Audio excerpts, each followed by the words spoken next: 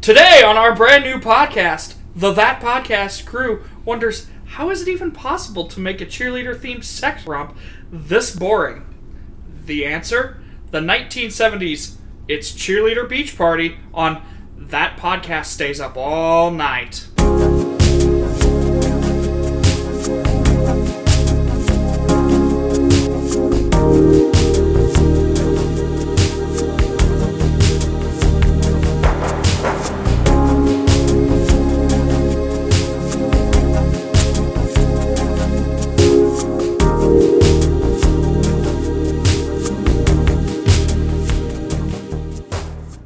Hello, folks, and welcome to That Podcast Stays Up All Night, the only podcast that snores during the co-ed shower scenes. I'm your team's star quarterback, Josh. With me are the handsome new running back, Cody, and head cheerleader, Aura. Say hello, Gracies. Hello, Gracies. Hello. Since this is the first episode of our brand new show on our brand new network, we're going to take a moment to talk about the premise of the show. And that means talking about USA Up All Night. Here's a brief history for all you damned millennials. USA Up All Night was a program on the USA Network in the dark ages of 1989. It replaced a music video and experimental film show called Night Flight, which was amazingly good in its own right. Essentially, Up All Night broadcast TV edits of a film library, something which used to be fairly common in the early days of cable television, because it filled a lot of air in an era where fledgling stations could not afford much in the way of production costs for original programming. Up All Night used a hosted format with segments that bookended the films. Comedian Gilbert Gottfried handled hosting duties for the initial Saturday night edition, which was broadcast from New York. After a short time, a Friday night version originating in LA started airing, with Caroline Schlitt initially hosting. But by the beginning of 1991, Schlitt left the program and Rhonda Shear took over Fridays, becoming much more notable for her involvement with the show. And the Friday shows eventually moved to New York in 1995. In 1998, Up All Night fell afoul of a studio shakeup that saw the host segments canceled and the library changing to more mainstream fare, only retaining the introductory graphics. By 2002, Up All Night was away for good. Perhaps the most notable thing about Up All Night was the content of its film library. In the initial run of the show, the film's broadcast mostly consisted of exploitation and exploitation-adjacent films from the 70s and 80s and eventually the 90s as the show went on. The films mainly fell into three broad categories that I have designated boob comedies, boob horror, and erotic thrillers. Boob comedies were the more... Why isn't it boob thrillers? Never mind. Because it's an erotic thriller. Haven't you ever watched Cinemax? Boob comedies were the more adult-oriented comedic films, more common before the PG-13 rating, and the emergence of stricter standards for teen viewing reduced their popularity. Examples for that would be Porky's or Revenge of the Nerds. A very reprehensible film in retrospect. Boob horror films are just horror films, but with more emphasis on shower scenes than stabbings, and often somewhat more of a sense of humor as well. Better-known examples would include Night of the Comet and Return of the Living Dead. Finally, erotic thrillers encompass the Oath of Shannon Tweed, taking place in an absurd world where sex therapists and grizzled detectives share beds and suspicions. Examples include Angel and Reform School Girls, and basically any movie in which there is a character who claims to be doing a job called sex therapy. Mm-hmm. As the category names might indicate, the main factor linking the films on Up All Night was often raunchy content. Of course, being on basic cable, the films were edited for nudity and violence. One thing that has to be considered is the differences in how we accessed media back in the era of its broadcast. In a largely pre-internet era where on-demand porno wasn't a couple clicks away at all times, our ability to scare up prurient content was a lot more restricted. While the gold standard of the teen pervert in the 80s and 90s was the free Cinemax weekend, Up All Night was a much more reliable vendor of cheap thrills. And in the process, teens like myself were exposed to some oddities and experiments as well, with screenings of cult classic films like Eating Raoul and bizarre older films like Pretty Poison. Hang on just 1 second. So, what they'd be like, hey, come for the boobs, stay for the for the occasional weird art film. Yeah, Yes. yeah. Isn't that crazy? It was In fairness, I think it descended somewhat from Night Flight, which preceded it, which Sure. wasn't as salacious, but definitely mixed in mainstream music content with experimental film and like weird stuff by people like Laurie Anderson. Well, and Viacom,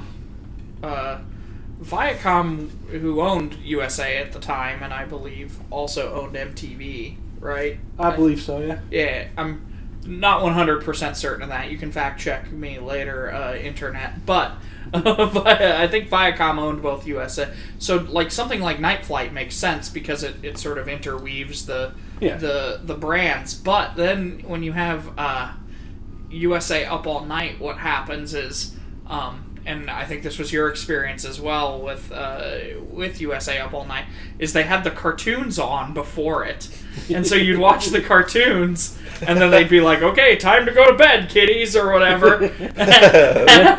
And errant parents like yours and mine would definitely not be watching the cartoons with the kids, and you would end up with boob comedies. Well, if I recall, I didn't make my notes on this, but if I recall from earlier research on this, USA launched as a network that was going to show kids' cartoons, game shows, and sporting events, primarily. So what's... And eventually it evolved to put on all these weirder shows in the way that... Sure. One of the more interesting things that I see when you look at the evolution of cable is how there's the intent of a station as it launches, but then it's very much driven by its audience, like the History Channel being my favorite example, because very little on the History Channel is actually about history at this point. Or MTV, another great example, very little on MTV these days has anything to do with music. Sure. They're just driven by audience demands that they build. Like they build an audience that wants certain things. Yeah, I definitely wasn't expecting the amount of like TNA, because I was like, USA, that's like where Psych and doesn't Monk come from, like USA too? Okay, well that's a later iteration. That's from a much of later USA that's what I yet. You're 2 iterations out yet. That's what I was like, this is not at all what I was expecting when I was like, oh, USA Up All Night. There's Characters Welcome USA. But yeah. these films were censored for broadcast when they were on USA. That was the other Like, thing that I you were not immediately seeing. looked up, like 10 seconds into the first one that I watched. I was like, whoa, what? I need some, I you need mean some when they have the information. big old like faux lesbo shower scene in the first like 10 minutes? Holy Is that crap! It's just is that so what you're funny. talking about? It cuts, but the music's still playing, like they're running off of the field. Nothing happens in the shower, and then they just cut back, like everything's fine. Like they intercut it with Just the so you game know. and with old people talking about the game.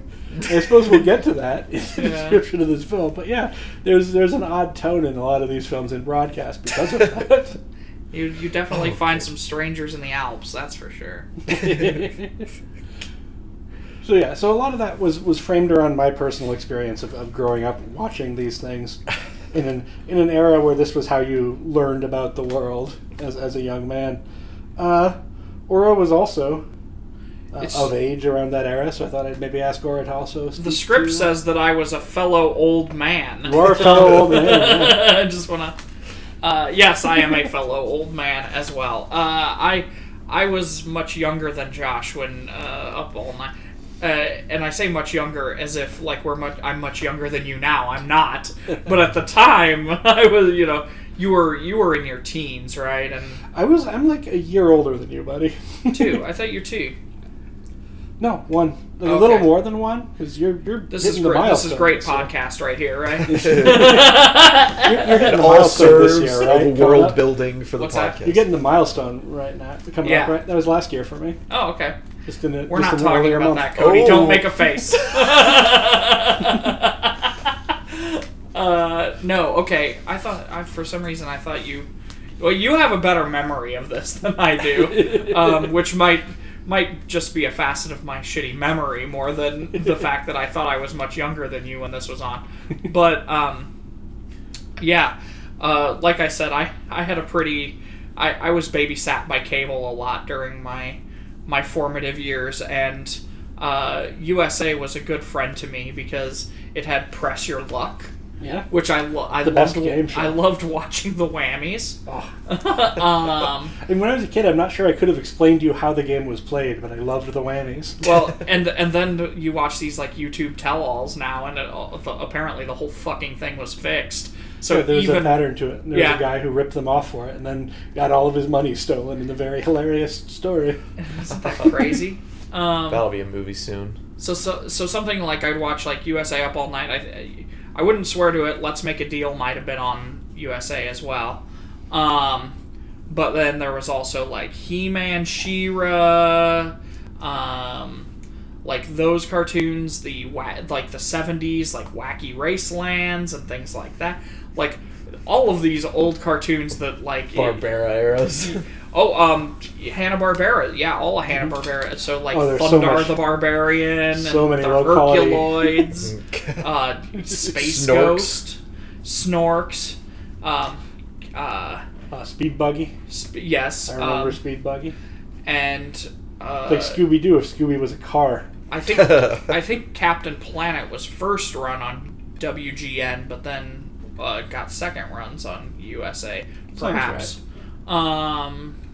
So, yeah, all of these great like cartoons that were, and then there was a Segway cartoon on the Up All Nights, Duckman, which they would play. So it would be cartoons for kids, then it would be Duckman, which was a cartoon for adults. It was it was like a Smuttier Simpsons. Yeah, Basically. with Jason Alexander as the voice of Duckman, if you remember him from Seinfeld fame, and he was a detective that was a sex detective. Basically, Therapist. he's a detective with a crazy family and a Yeah. straight-laced partner to act as the sounding board. And something like Duckman definitely sets you up for like even weirder cartoons that later like come on MTV and the Cartoon Network and things like that. Like, Oh yeah, it was definitely part of that whole that resulted in like the Max and the Head and stuff like that. like Liquid Television-y sort of stuff, and then sorry, and then also things like the Oblongs, even, which like Yep. That's criminally underrated too. And eventually into Adult Swim, I think, is where a lot of those absolutely. sort of influences went. So this is USA Up All Night, like holds that kind of place where those of you who've listened to our other podcasts know about my notorious sort of sleeping disorder I've had since I was a child, which does not allow me to like sleep normally. And so something like USA Up All Night, after everybody goes to bed, like I'm just up watching like these boob comedies and these horror movies and things like this, sort of exacerbating my not able to sleep problem. But nevertheless, there I am, up all night. And there it is, providing you with content you probably shouldn't be watching. No, absolutely not. But I think the assumption on the part of our parents when we were of a particular age was that the inappropriate content would be on the pay channels. Yeah, and it was sort of right. Yeah. In that if you consider the act of looking at like the actual severing of a body part or an actual boob was the harmful part. Most of the... And American society runs on that assumption, in fairness. I mean, G.I. Joe was a show about soldiers shooting people. Sure. Well, most of the time with Up All Night, like if it was a horror movie, I'd just kind of shut it off. Like I didn't love the horror movies. Like I was more into the dramas and the comedies on that. And even some dramas, I would just be like, this is boring, and shut it off. But it's if you think about the idea of this like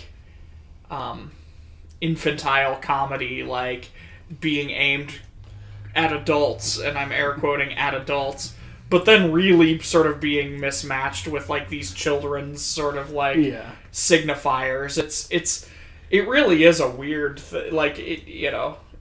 it's not surprising that people of me and Josh's age and where we're at in the world is not exactly unheard of.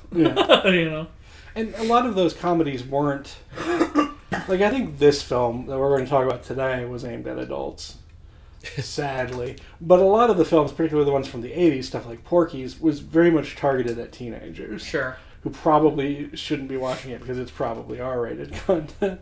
But that's, a lot of horror films, even R-rated films, are also targeted at teenagers that shouldn't be watching it. And lots of kids in my elementary school would tell me all about Nightmare on Elm Street. I was just going to say, isn't that the bread and butter of horror in some ways, is the teen crowd? Mm-hmm. Yeah.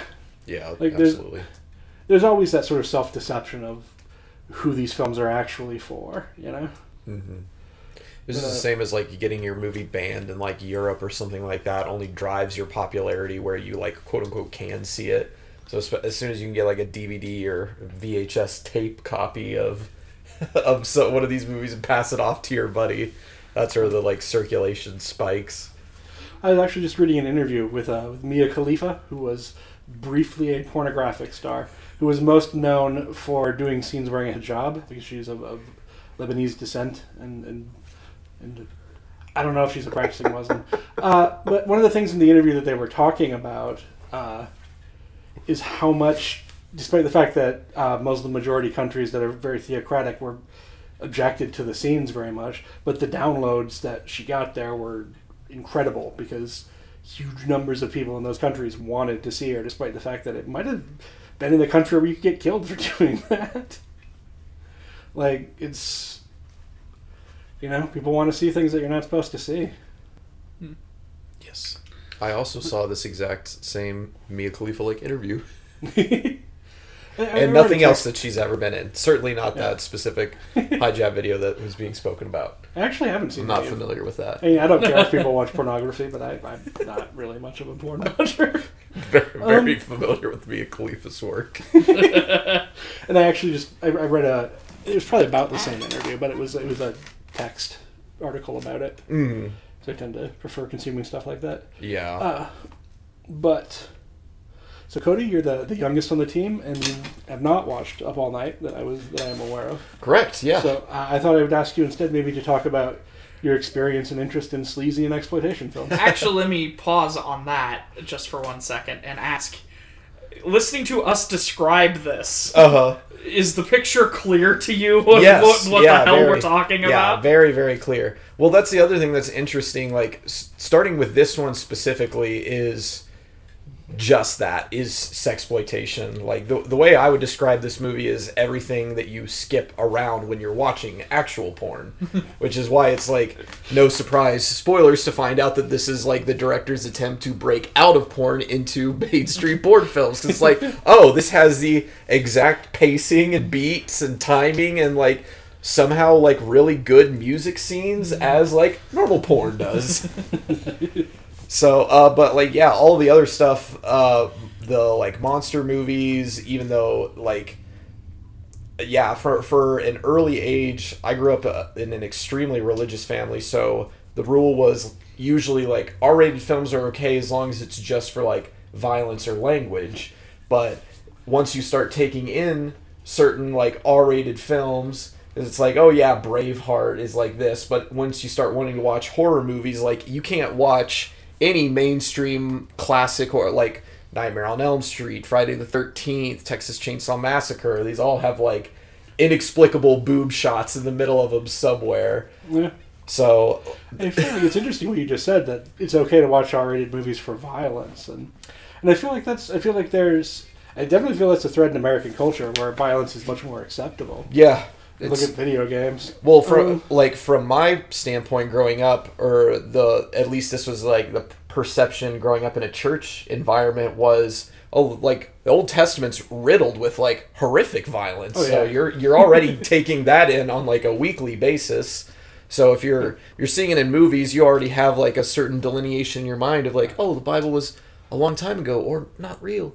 And so these are also just movies, so you don't have to take it that seriously. And in fairness, there's weird sex stuff in the Bible too. Yeah, that's... If you're looking for a book with adult content, it's the Bible pretty and good Up at All that. Night have a lot in common.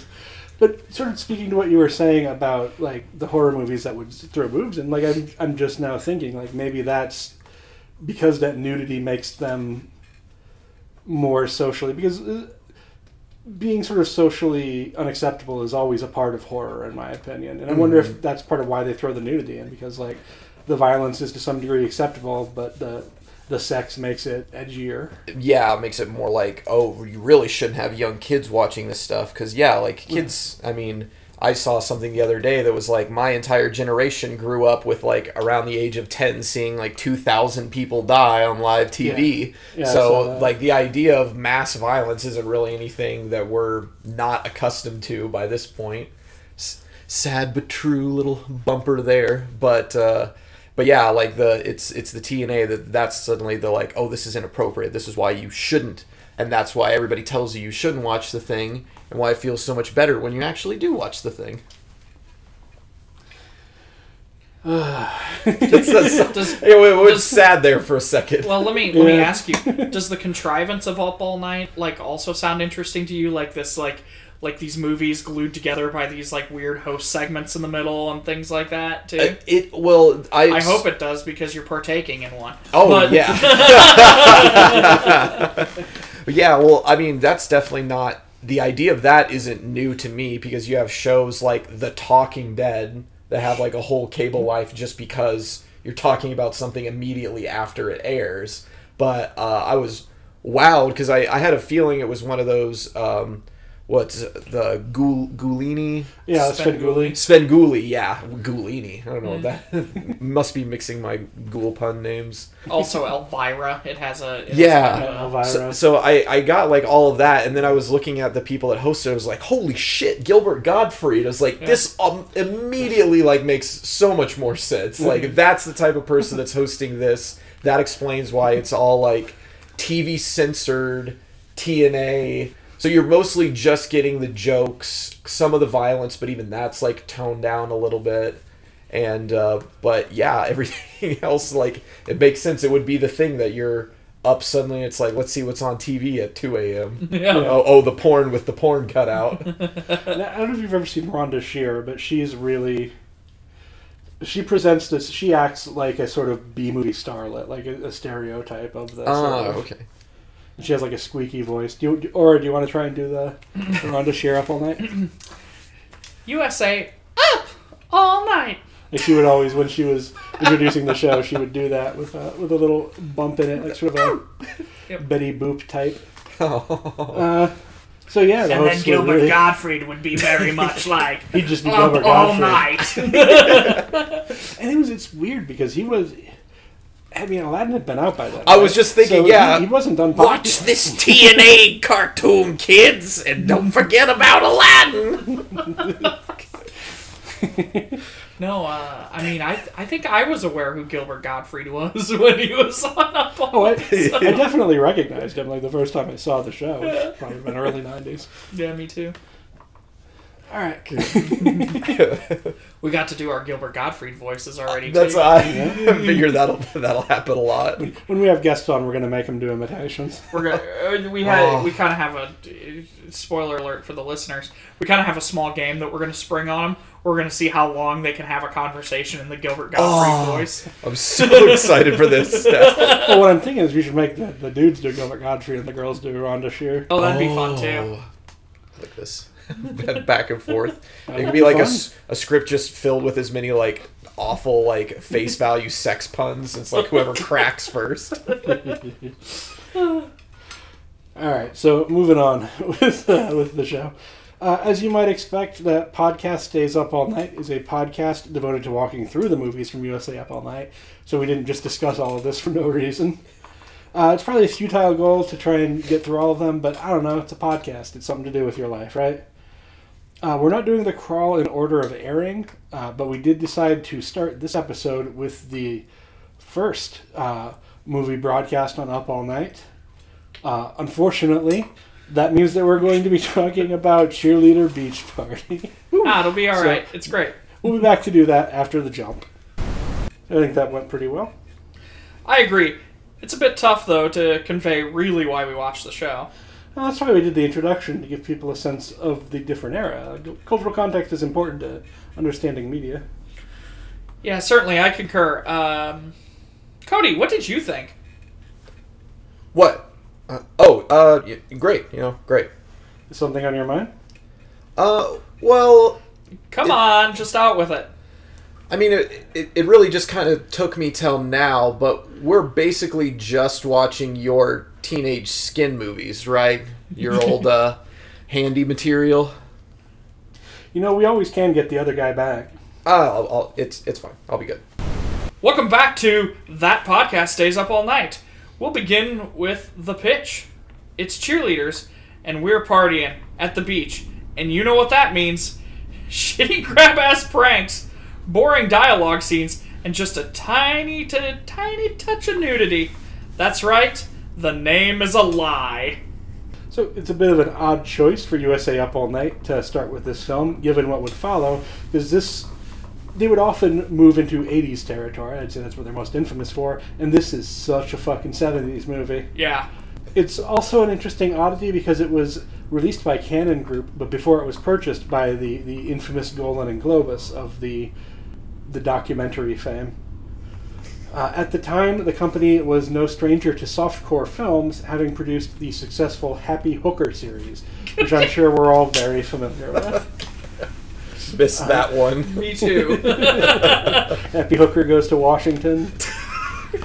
No, that was a film. Oh my gosh. They were famous films in the 70s. I have more... In the post-Deep Throat era. I have some more research I need to do, I guess. I was weird in film school. So Cheerleader Beach Party's writer, Chuck Vincent, had previously worked pretty extensively in porn. He directed titles like Babes in Joyland and Heavy Load, which I assume is something to do with manual labor. Though he was trying to enter the mainstream film industry at the time of this picture. Not that stopped him from putting lots of tits in his movie. All right. So here's the synopsis. Cheerleaders from Rambling U overhear a recruiter pitch for some of their players to State University. And these cheerleaders try to work within the system to no avail. So they decide that, of course, the best course of action is to do recruiting actions of their own by embracing their feminine charm. Upon arriving at the recruiting restaurant, camp, beach resort, they note that they do have competition with other women who also immediately reveal their breasts to the team. And it is notable to point out here that the cheerleaders, while they are spying, initially go wearing their Rambling U uniforms. Yeah. So they're clearly not particularly adept at subterfuge. Yeah. Very obviously in their own school uniforms. And such lighthearted pranks as Hotfoot, which, holy shit! Immediately as that scene happened, I was like, is she... Oh my god! It's like, is this Mad Magazine? Me and Josh had a conversation about this, I think, while we were watching it. And we were like, did people actually do Hotfoot? It's like, whoa! I thought that was a cartoon prank. I assumed it was from humor magazines. Yeah. Like, it's something that I'd associate with, like I said, Mad Magazine or Cracked or something. Like, I wouldn't ever... If somebody actually did that, that's horrifying. Yeah, and the only time you could do it is the exact context of this movie, where people are blind enough that they can't see you crawl under their table, and all of the victims happen to be wearing flip-flops so you could stick matches under their toes. There's also the double problem of when the prank, because the Hotfoot is the second prank. The first prank she does is the hands on the sausage. Yeah. Which, you know, both of these pranks like sort of avail themselves on the idea that you wouldn't look under the table to see what's going on. Yeah. Though in fairness, it's only the second one that is technically assault. Yeah, I suppose. Assault. The first one's really rough. Like, man, why is this person's penis starting at his knee? The top of his knee. But somehow the pitch works, and several of the boys are lured back. Mostly by sex. Yeah. Oh, and the dude with the patchwork quilt boxer briefs. The handsome, stupid Southern boy. With his prairie-themed mantees. That's correct. I remember in that scene when I first saw it, like, he's climbing on top, but I was like, is that the girl? Yeah. Because they're wearing panties. They're cut very high, very cheeky. That would be the scene where they recruit a player by running a train on him. Before the show. So I have a slight derivation from the script here, just for 1 second. So last night, I talked to both of you at one point last night. I think it was after I talked to Cody, and I was like, and I said something to the effect of, yeah, well, I think I have a copy of Cheerleader Beach Party at the house here. Like, I'll just watch that. And we said something about boob comedies, and we were going on like back and forth about boob comedies a little bit. And my wife is sitting in the chair right there, and she's like, "You're doing what now for the show?" And I was never explained to her. No, yeah, well, no, we talked about this when we first initially talked about doing the show, like 8 months ago with the other guy and all of the other stuff. Yeah. And so she was aware that this show was happening, but I guess had either forgotten or didn't realize what that actually meant, because she's like, "You're what now?" And I was like, "We're gonna watch Cheerleader Beach Party. It's for the show. Don't worry about it." And so then she goes to bed, and I'm watching this thing, and it gets to this scene. The scene where it's all just like... I see where it all goes wrong. Yeah, well, there's no... there's very little visual, because most of what happens in this scene is behind a tent. You're listening from outside of a tent. Well, other women pace around waiting for their turn. Yeah. This is the exact point where I was like, this is everything in the porn except the porn. This is where you would skip. Yeah. And so the sounds, though, are over-exaggerated because of the scene, because of what the scene is. Yeah, to convey what's happening. And so the sound is going like... And she gets out of bed, and she's like, "What the hell?" And I'm like, oh, like, it's the movie. I told you what I was watching. Like, she thinks I'm out here, like, fucking watching pornography. And I'm just like it's... You're like, "Look, I assure you, this is not arousing in any way." Yeah, right. Nothing in this scene could possibly arouse another human being. I also love how to have sex, this train that all these girls run involves taking our shirts off, but not our underwear, and literally rolling around on the ground. One of them, like, pins him. Yeah. What's that? One of them pins him, like, runs in, like, that's right. fabulous moolah or something. And Oh, that's right. down. She like ran some football play, like, He dialogue on him. He also looks mad after the second girl, like he's already exhausted and tired of this. It's his duty that he must do. Oh, jeez. But, so the State U administrators eventually get wind of the football team defections and tell the boys that they signed contracts and they're stuck. So the ultimate comeuppance is they decide to get back at the boys by putting crabs in their jock straps, causing them to itch uncontrollably in their stomach and back areas, which is not usually adjacent to where a jock strap is located. Gotta wonder what they were doing after that. Just saying. So they immediately, upon seeing his players do something as simple as scratch, the State U dean gets sick of the goofing around, and they kick the boys out, and including the people that weren't being recruited, but the already existing players decide that this is such a square move that they're also going to go back to Rambling U, where the cheerleaders either fuck you to death or put STDs inside your underwear. And one thing that occurred to me, and I don't know why it didn't occur to me the previous times I've watched this stupid movie for this show, but this time watching it, I was like, are they going to have sex with the guys that they've just given fucking venereal disease to? Yeah. You know, I had that thought for the first time last night as well. So it's funny, like, that we were... Yeah, they set up the fact that they have access to crabs very early in the movie for that to be a literal last 10-15 minutes for Chekhov's crabs to go off. Chekhov's pubic lice. Yeah. What is a pubic lyceum? What is that? Like, what does it sound like? Cheerleader woman? You know, like... I'm smart, but not too smart. So, yeah. And there was technically one beach party. There was exactly one beach party in... There was one beach party in Cheerleader's beach party. But it's not a very long one. There's not a lot of cheerleading. No, not a lot of cheerleading either. Yeah. But there is a disturbing amount of aggressive making out. Yes. Alright, so now we can talk about the films a little critically. There's sort of one topic that I came up with here when I was thinking about this film. From the last watch was the degree to which the film it would contrast with later things, because this is an early sex comedy comparing, and we haven't watched other ones for the show yet obviously, but from other 80s sex comedies featuring colleges, this one has a sort of odd lifestyle emphasis that I would call like the Playboy lifestyle emphasis. So I contend that this film has a very 70s view just of sex comedies, in that the girls aren't sort of airheaded college babes or something that you would see in a lot of the later films. There's an early bit that stood out to me when they're all in the restaurant the first time, like after the opening montage and the terrible faux lesbian shower bit where they're sitting around talking and what they're going to do over the break, and one of the girls is saying, like, I'm going to spend some time in bed with Mailer and Vonnegut, and I'm like, really?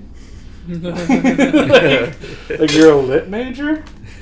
And I think they make references to others, sort of like Ethan Frome or something at some point, or They make a lot of references to things that indicate that actually they are pretty educated. Well, also the football players occasionally will mention that they're all straight A students. Yes. Yeah.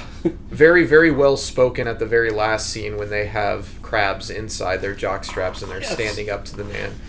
As far as dated references go, I knew it was definitely a 70s movie when they're talking about the people where they're spying on the other football camp team and they're like, is that O.J. Simpson? And we were like, oh, whoa, this is definitely... That didn't age well. That means something different. Yeah, now. That definitely. A group of women pointing out that it's O.J. Simpson is usually like a cross to the other side of the street. Oh, crap, it's O.J. Simpson. That's O.J. Simpson. You better run, lady. The juice is loose. You don't want to get stabbed. Sort of what the educational level in it made me think of was a class took on the 50s and talking about like the Playboy idea.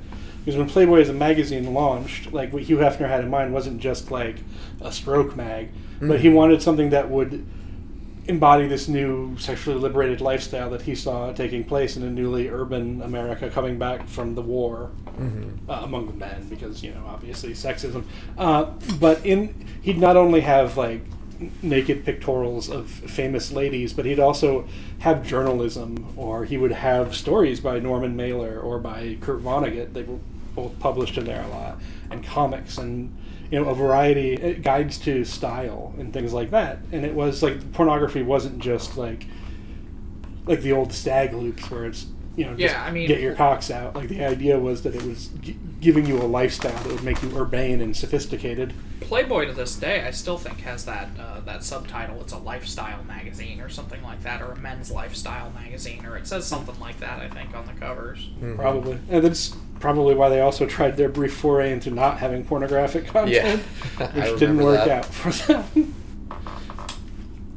But did you guys see that in this movie as well? Like, it has a different idea.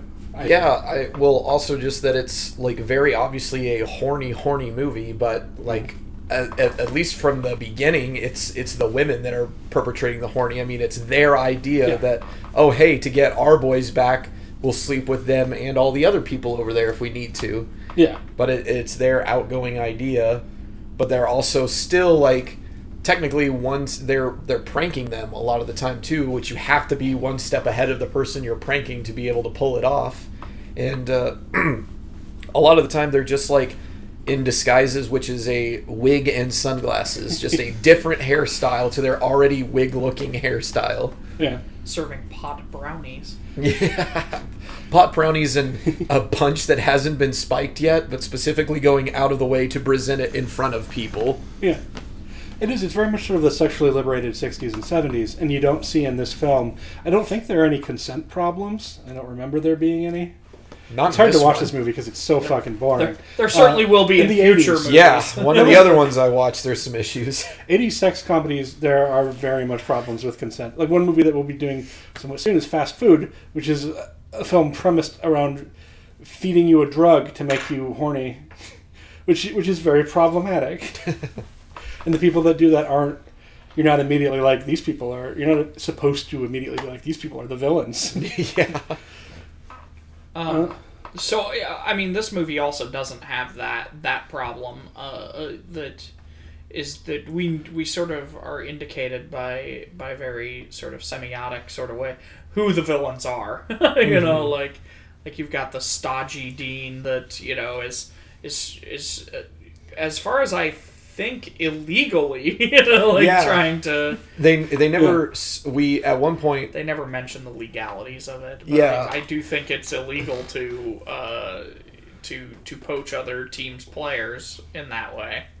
Well, Well, that's just whether they're signed, I think. I guess Rambling doesn't have them signed for the next season, or...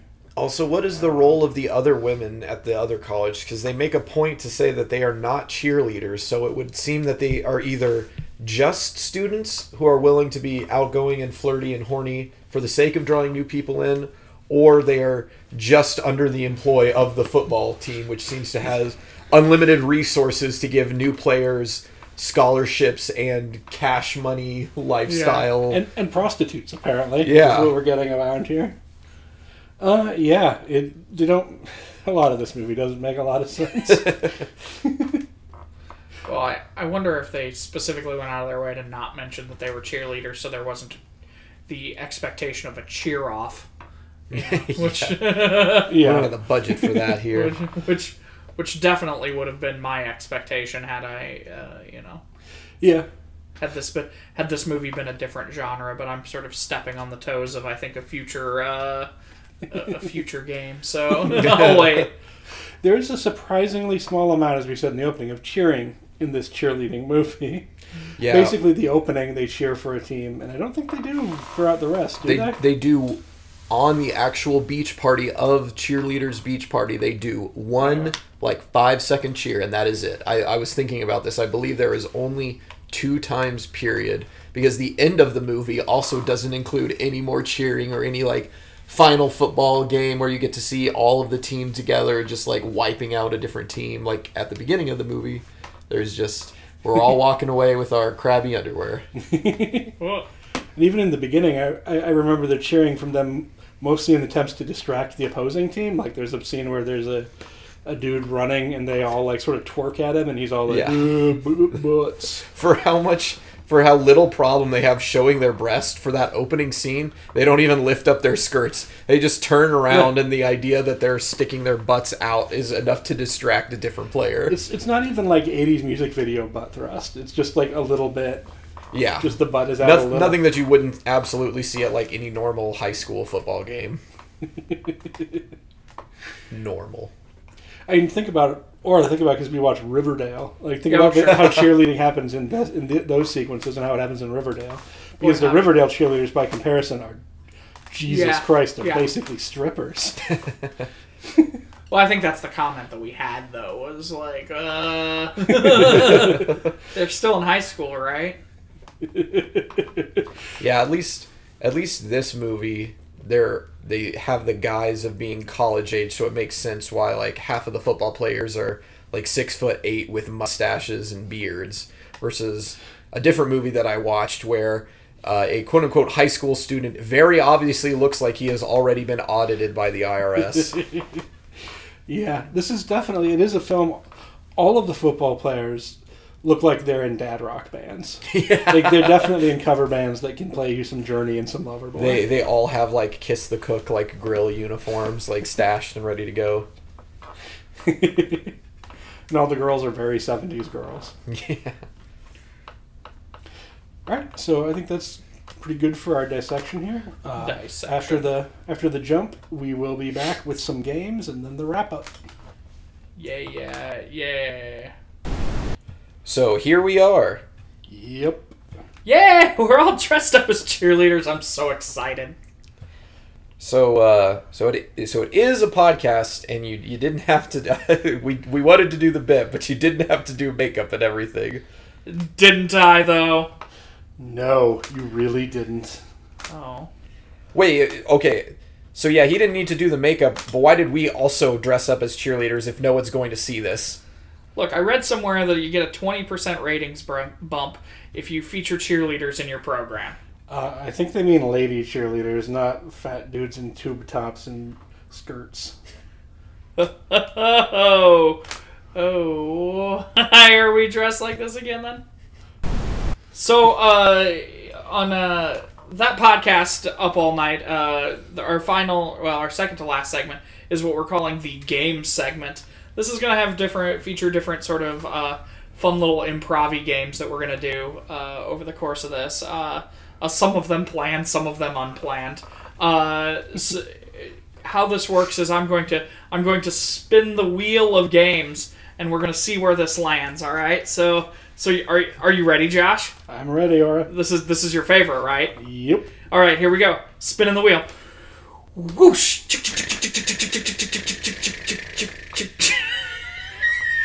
Your cat just fucking jumped out of his skin. Well, there's a big wheel spinning. He's all freaked out by it. He just was like, oh fuck, what's happening? You're a good cat, Biz. Oh, I'm sorry. All right, we gotta. That's a respin. It landed between two things.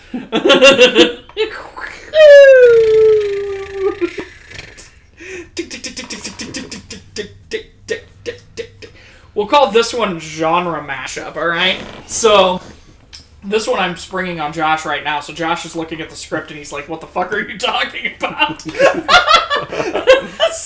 Fair enough. So here's what we're gonna do.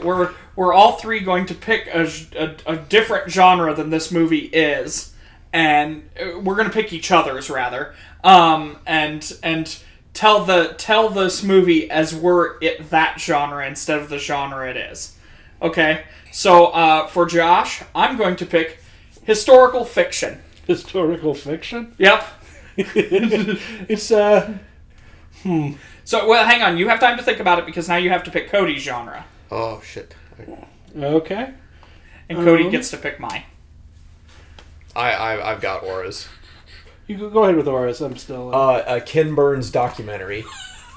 All right, here we go. All right. All right, for Cody, high fantasy. Oh, Okay. So, all right, I got mine. If you guys want me to go. Yeah, because I'm curious how. So are we just doing like the elevator pitch for the movie, or are we rebooting it as this thing? It's this thing now. Oh, okay, Yeah. okay, So okay. yeah. All right. So the men bravely fought on the battlefield, and they went out and fought their damnedest, but just couldn't break through. When the evil soldiers on the other side, they tried to woo our men, and yet unsuccessful because of the women. The women on the home front, they really put their hearts and souls into making sure that the men were satisfied in every way possible. Dear Virginia, this morning finds me racked with the pains of the crab louse upon my nethers.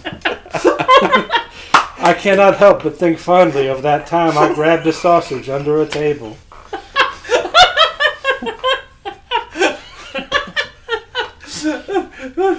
Very good, Josh. That was actually really good, that one. All right, historical fiction, go. The school that they're being recruited by is in Washington, and it's 1972. Yeah. And the girls get mixed up in the Watergate break-in during the time because they're all staying at the Watergate Hotel. And somewhere in there, Nixon says, "I am not a sex pervert," which is also a lie. All right. Here we go. High fantasy. High fantasy. I'm thinking. So it's a little bit different. Hang on. Cheerleader beach party as high fantasy. Cheerleader beach party is high fantasy. It still opens with the exact same opening shot of a football game following into a pseudo lesbian scene, but immediately upon afterwards, after the shower scene, they're going to a closet to look for more towels, and we're reaching to the back, and I can't feel the back, and all of a sudden, all three of these scantily clad women are in this snowy area with a lamppost, and Mr. Tumnus comes around the corner. They decide to sleep with a bunch of characters from Chronicles of Narnia and recruit those guys back to Ramblin' You. So bestiality isn't legal, right? I said high fantasy. Show you why I'm the king lion. Yeah. So the middle part of recruiting the people and dosing a kingly party with pot brownies and like spiked punch is all exactly the same. But it comes back and there actually is a final football game where players are immediately killed by giant lions and goat men with horns on their heads, and the cheerleaders cheer, and then that's the end. I always did wonder what Turkish Delight was. Dear Virginia, we were on the field and all of a sudden the lions started eating other men. I didn't quite know how to react because I had way too many pot brownies and my nethers really, really burned. Jim Jeffries, 1978. All right, that one was real good. Sorry, I sprung that on you, Josh. No, it's fine. I think you mentioned it earlier, and it just escaped my mind. Yeah. All right, let's take another spin of the wheel. It's funny because the audience can't see it. I'm actually literally making like a spinning, like with my arm as if there were. Yeah, how else are you going to spin the wheel? Spin the wheel. Yeah, no, you're right. Actually I'm sorry. What the? And freaks my cat out. He did run like hell just now, by the way. He knew it was going.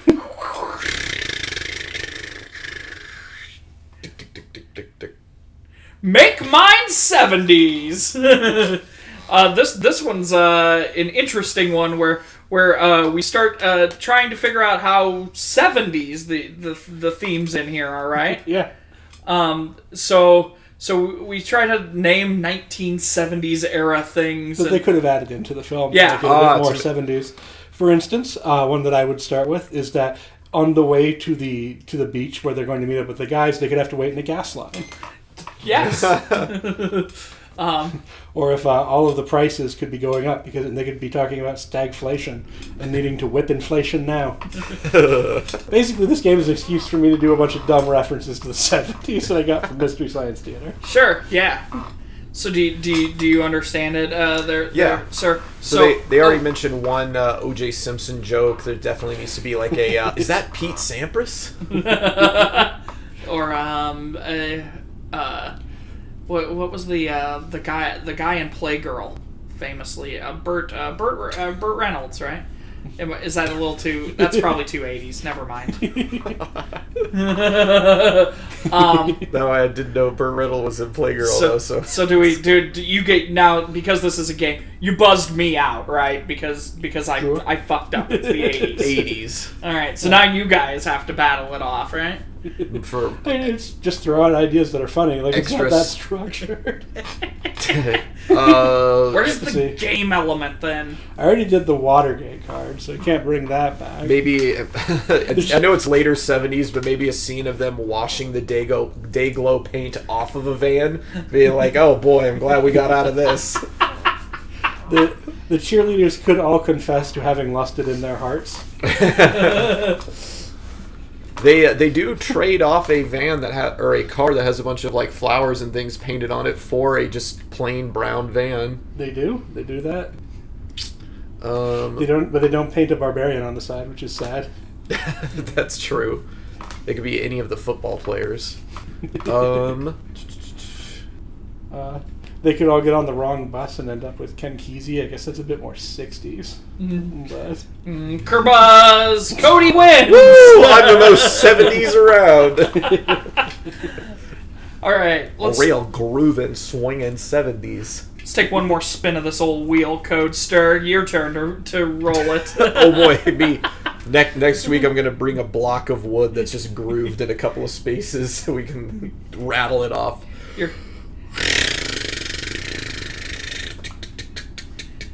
This one's called Split Ends. So what this game is we sort of make up our own end of the movie, right? Or alternate universe version of it. Because the end of this movie was no good, so we gotta re-edit this turd, get it out in the theaters, make some money for Mr. Golan. So how would you have ended it, you think, Josh? My ending, which I believe is the one that I wrote down here. That is correct. Is that the football players realize that it is really sleazy to extort sex, use sex to extort service from the girls, and so they report the girls to the police for prostitution and sexual assault. To figure out the crab thing, too. Yeah. Oh my god. And the girls all go to jail. And then the sequel is Cage Heat, basically. Girls go to jail and it's Cage Heat. That's what happens every time girls go to jail, right? In the 70s. Speaking of 70s things. Yeah. Right. I actually really like that. As original as this is for my bit, I'd like to expand on that, and instead of it, you still have Josh's recut of the movie, but then the two old people announcers from the beginning of the movie who you never see their faces again, that you pull out to reveal you've actually been watching like a Dateline special this entire time. Oh no. And instead of being in jail, all four women are still on the loose, and it's one of those, still to this day, high schools and colleges around have their men checking their jock straps for this band of sexual perverts. If you see any women fitting this description, please call the number on your screen. So my version of this, the end, has to do with a cheer off, right? Like, like this goes into Bring It On territory, right? Like, where the men are sidelined while the chicks fight it out, right? But twist ending. The crabs on the job get enlarged by the radiation from the nearby plant. Okay, like a power plant, right? And they get to be people sized, right? And start wreaking havoc on the crowd. But the cheer off is still going on, right? While this is all happening, so that they have to like kaiju fight basically, while also still doing cheer routines and fighting people-sized crabs. That's pretty good. Yeah. I like that. I think that's my pick. I want to see this. And at the end, they all combine into the larger form. Yes. Voltron crab. Voltron cheerleader. Oh. Although Voltron cheerleader versus Voltron crab. Voltron cheerleader and hyper crab. There you go. Sell that to the Sci-Fi Network. So I think we just did. Oh my gosh. Cheerleader Beach Party versus Hedora.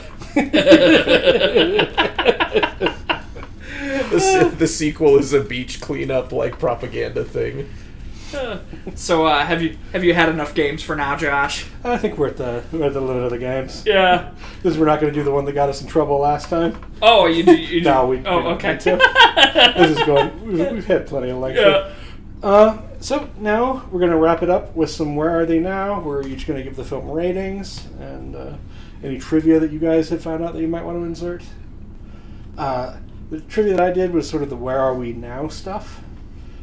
Chuck Vincent, the writer who we mentioned earlier, was a pornographer of some repute, and his attempt to move into legitimate film ended in tragedy in 1991 when he died of AIDS-related complications. So that's a bit sad. Before that, he did find steady work with the Playboy film arm, which I think actually just goes back to reinforce that whole 70s lifestyle sexuality thing.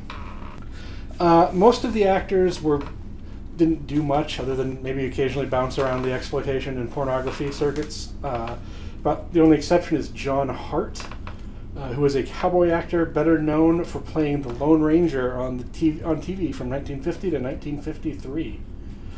He continued to work for television for some years before eventually succumbing to dementia and passing away. With a lot of these films, one thing that we're going to have to deal with is that they are old, and many of the people that are in them are probably not with us. Oh, sure. That's why I've been brought onto the show, just in case, anything happens to Aura or Josh. I mean, any day. What the hell does that mean? Any day now. You won't be waiting long. So did you guys have any trivia you dug up for this one? Not yet. Okay. I mean, this isn't 100% trivia, but this is an interesting fact about this movie. Is my copy of it was in a box set called Top of the Class, which is a Mill Creek box set. Mill Creek, which I imagine we'll talk about frequently as the show goes forward. But interestingly, they have a here's the elevator pitch that they have on the back of this thing. This teen romp is about 4 saucy cheerleaders who set out on a mission to tire the star player of the rival football team on the eve of the big game. None of that is true. None of that. I'm not even sure there's only 4 of them. Aren't there like 5? Yeah, I think that might... Yeah. Well, there's the one that kind of comes and goes. She quits and comes back and quits and comes back. She thinks better of it. Like, all of the illegalities of the things that you mentioned. That is a really great Mill Creek description. Yeah. If people aren't familiar with Mill Creek, they're a great place if you have like $15 and you want 50 movies. And you don't care much what the movies are. If you just want to watch, 50... open domain. If you want to build a film collection that license-free movies. Yeah. If you want to build a film collection that will lead you through the Burgess Meredith apocalypse when the world ends and you have time enough at last, then Mill Creek are a great place to start. Any other thoughts or? Nah, No, okay. I got nothing else. So now I guess I tried, but that's fine, man. A lot of these films have kind of spotty mentions of anything about them because they're pretty marginal films. I mean, the big trivia fact about this thing. I mean, I think the only reason it's even notable today at all is that it was the first USA Up All Night movie. You know, So that's the piece of trivia about this movie is just simply that it opened up USA Up All Night. So. And I guess we should also say that there were some, even in the pre-changeover days, there were on Up All Night, there were some movies that were better known than others. For instance, the Tom Hanks film Burbs was on Up All Night at one point. The Burbs. Can't wait to cover that one. I have loads of trivia for that movie. Yeah, Off the top of my dome, I have trivia for that movie. We'll probably get to that, but we're trying to parcel out the better known films in between lesser known ones because there were so many lesser known ones. So a lot of it will be less Revenge of the Nerds and more like Screwballs and fast food. Yeah. Also, we intend to have guests on, and we figured we'd leave those for the guests to pick as options. Yeah. Yeah. All right, so Josh, before we go. So we're going to do the reviews. Nothing then. Never mind. But did you have trivia or something? Trivia. So the IMDb app has a more like this section, and the first movie that it lists as more like this is Ninja Cheerleaders. I swear to God. That's the film that YouTube tried to autoplay for me when I was watching it. I think that was for me too. I have seen that movie. Yeah. If it's one I'm thinking of, I rented it once from a family video. I bet there's more cheerleading in that movie than there is in this one. Yeah, if I recall, there actually is. George Takei was in it. Yeah. Never mind. You know what? I'm looking up facts for another movie. Let's. It was a more modern film, like it came out in the 2000s. I think. But anyway, so now we're going to do the ratings for this movie. Yes. Talk about what we thought of it. I thought this movie was a turd. It's really boring. It's all the things that are I don't dislike 70s movies in the way that some people do. Sure. But this film is all of the things that people dislike about 70s movies. Like concentrated. Like scenes of people in really boring locales and very brown color schemes having long conversations about shit you just can't care about. How did I describe it to you yesterday, Cody? Was it... people going on their way to places talking. Yes. There's a lot of... Yeah. There's a lot of... Just so much talking for a fucking sexploitation film. Yeah. So much. You really understand why the porn industry became what it was when you watch these kinds of 70s exploitation films, because pornography eventually just sort of filed it down to here's what people actually want to see when they want to jerk off. They want to see people fucking, right? That's what pornography became eventually, and that's why it split off from exploitation cinema. And I think when you watch films like this, you really see why. Yeah. Because all of the other stuff around it is just... We're only exploiting the viewers. Yeah. If they were better filmmakers, they could maybe make it work, but they aren't. What would you guys think? I was trying to look. I think I used the Letterboxd app to help like keep a log of all the movies that I haven't seen or that I want to, or where I can find movies. That's not a plug, but it's a helpful app. No, I think there's actually an Up All Night movie list that somebody put together on that. Yeah, they have lots of like really cool free lists and stuff like that. But I think I gave it a 2 out of 5. There were like one or two moments that 2 out of 5 what? the titties. Two Okay. out of 5 exposed breasts. There you go. And I'm not talking pairs. I mean like there's 2 out of a possible like 5 in a lineup that's Whoa. unfortunate. That's just like one solitary breast for each one. Yeah. So there's 2 solitary breasts out of 5 for Party titty. well, yeah, 2 party titties out of 5 Wow. for cheerleader beach party. Most. What was your unit of measurement? I forgot. I'm gonna give it 1 crab louse. One crap. Just one crab solitary crab louse Yeah. hanging out by itself in a drugstore. I would also give it 1 inexplicable short horror story about the people who died inside this house out of 5.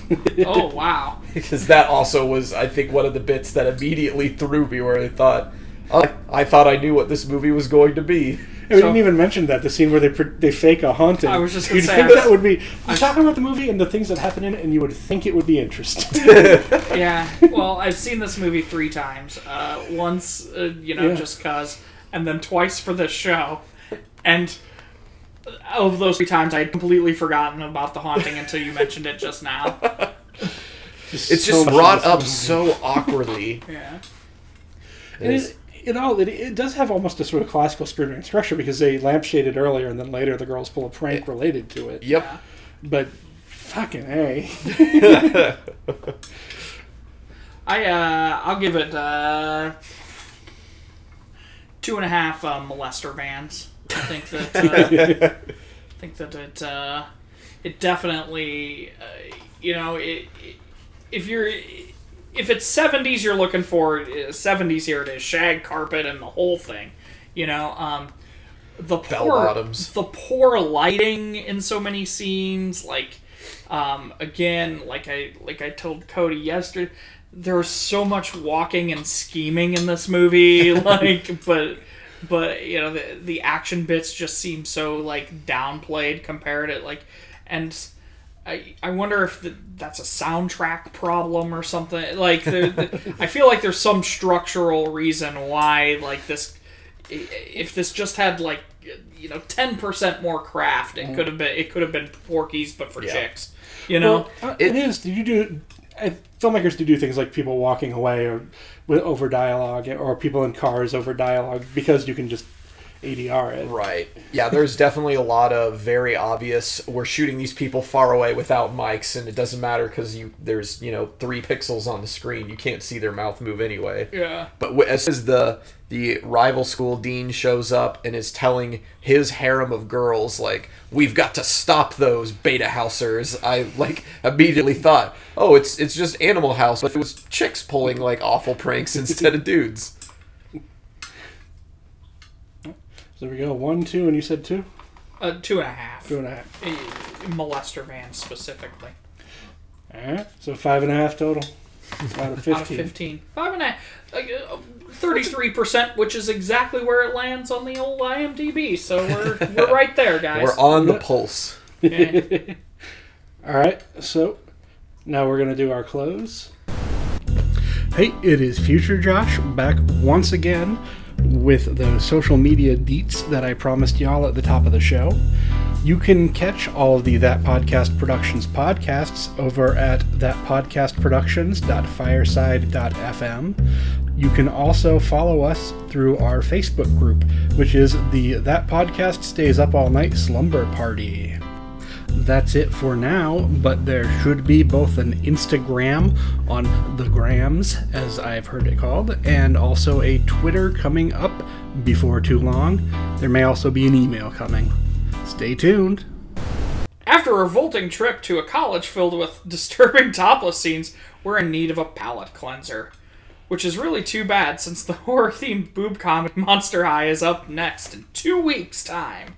It's a film that screams, why do one thing well when you can do a dozen things poorly? That does it for the first episode of That Podcast Stays Up All Night. Until next time, keep your pom-poms high and your crabs outside your drugs.